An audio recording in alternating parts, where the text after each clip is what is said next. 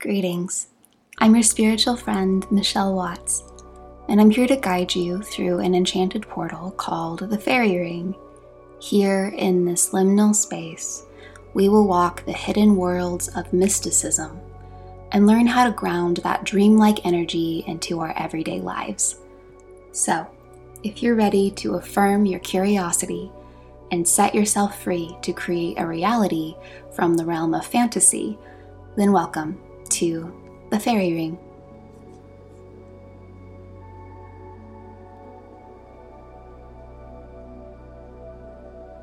It's all the same, don't you see? The beast, the bog, the poem, the poet, the world. They all love you. They have loved you this entire time. Kelly Barnhill from The Girl Who Drank the Moon. You feel the fairy ring disappear behind you as you step out onto a moonlit beach, your feet sinking into damp sand, still warm from the day's heat. Ocean mist brushes your skin as you step into the shallow of the waves. The rhythm of cool salt water lulls you into a calm harmony with the moon. You look up and you see the stars shining like blue embers against dark blue water, and the moon so close and silver. It feels like she's about to take a drink from the ocean or kiss you goodnight. The sea stretches and shifts around you, bringing a small glass bottle that bumps against your knee. You pick up the bottle and notice that it is labeled moon water. Make a wish and drink. You take a deep breath with the tide, noticing how the moonlight affects both the waves and the rhythm of you. You have the knowledge that the water you hold is special, blessed by the moon herself, that a bit of the moon's magic inside you can truly grant a wish. The cork of the bottle pops quietly as you open it and think of your wish. You say your wish quietly to the moon and thank her for her blessing before you bring the bottle to your lips. A part of you imagined that the water would taste salty, like the sea, but instead what fills your mouth is a light coolness with the aftertaste of something faintly sweet. Perhaps this is how a moonbeam would taste. And as you drink the last drop, your body dissolves and the sea foam, and the fairy ring pulls you into the tide. And for a moment, you are the ocean, kissing 1,000 shores, and you are the moon, granting someone's wish.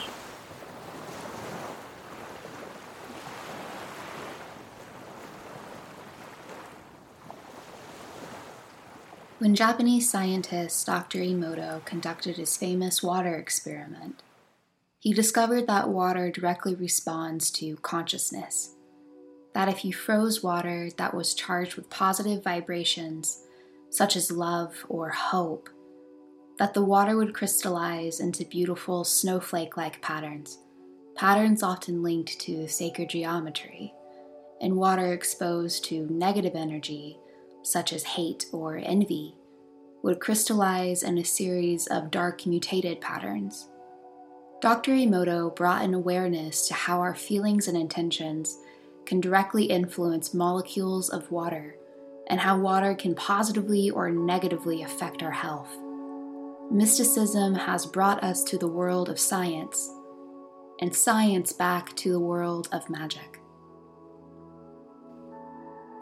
To quote from Dr. Emoto's book, The Hidden Messages of Water, If we consider that before we became human beings, we existed as water, we get closer to finding the answer to the basic question of what a human being is.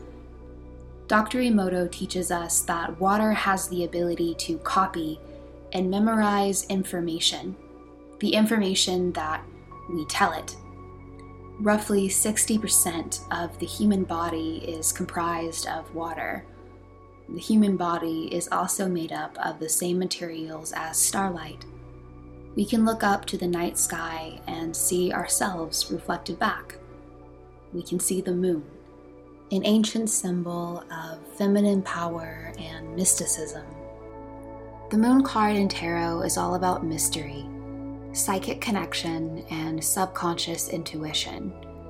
She serves as a reminder that even if our darkness is not seen, it is still always there, that repressing our shadow self is also repressing our personal power. This can manifest in nightmares, fears that fester into depression and anxiety, secrets that lead to shame, and even a confusion that leads to madness. Instead, the moon offers herself as a guiding light through our dark side to bring us to the world of dreams, the mysteries of nature, and the freedom that comes from exploring our own wildness. She teaches us that darkness is not inherently evil, just as light isn't inherently good. It just is.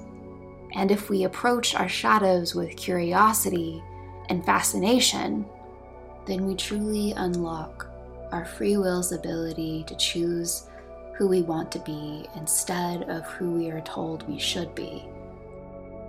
The lunar cycle affects our oceans, agriculture, sleep patterns, the female menstruation cycle, even letting us know when it is the best time to hunt or fish. The moon doesn't just affect our oceans though, but any body of water, even the water you use to take your bath. This is where the concept of moon water is so exciting as a manifestation technique. It is as simple as it is elegant. The idea of combining two primordial elements, moonlight and water, with our intentions, thereby affecting the energy around us and attracting the energy we want. This can be something as general as wanting to attract more health and vitality in our lives, or it can be designed towards a more targeted goal, such as wanting to become a master chef who specializes in healthy but delicious meals. You can think of moon water as do-it-yourself holy water, blessed by the divinity of nature and of the divinity of you. And why not? Because after all, you are, as Alan Watts says, the universe experiencing itself. My dear friend Kaylin calls her process of making moon water collecting moonbeams. All you need to make moon water is a clear jar, clean water, and moonlight.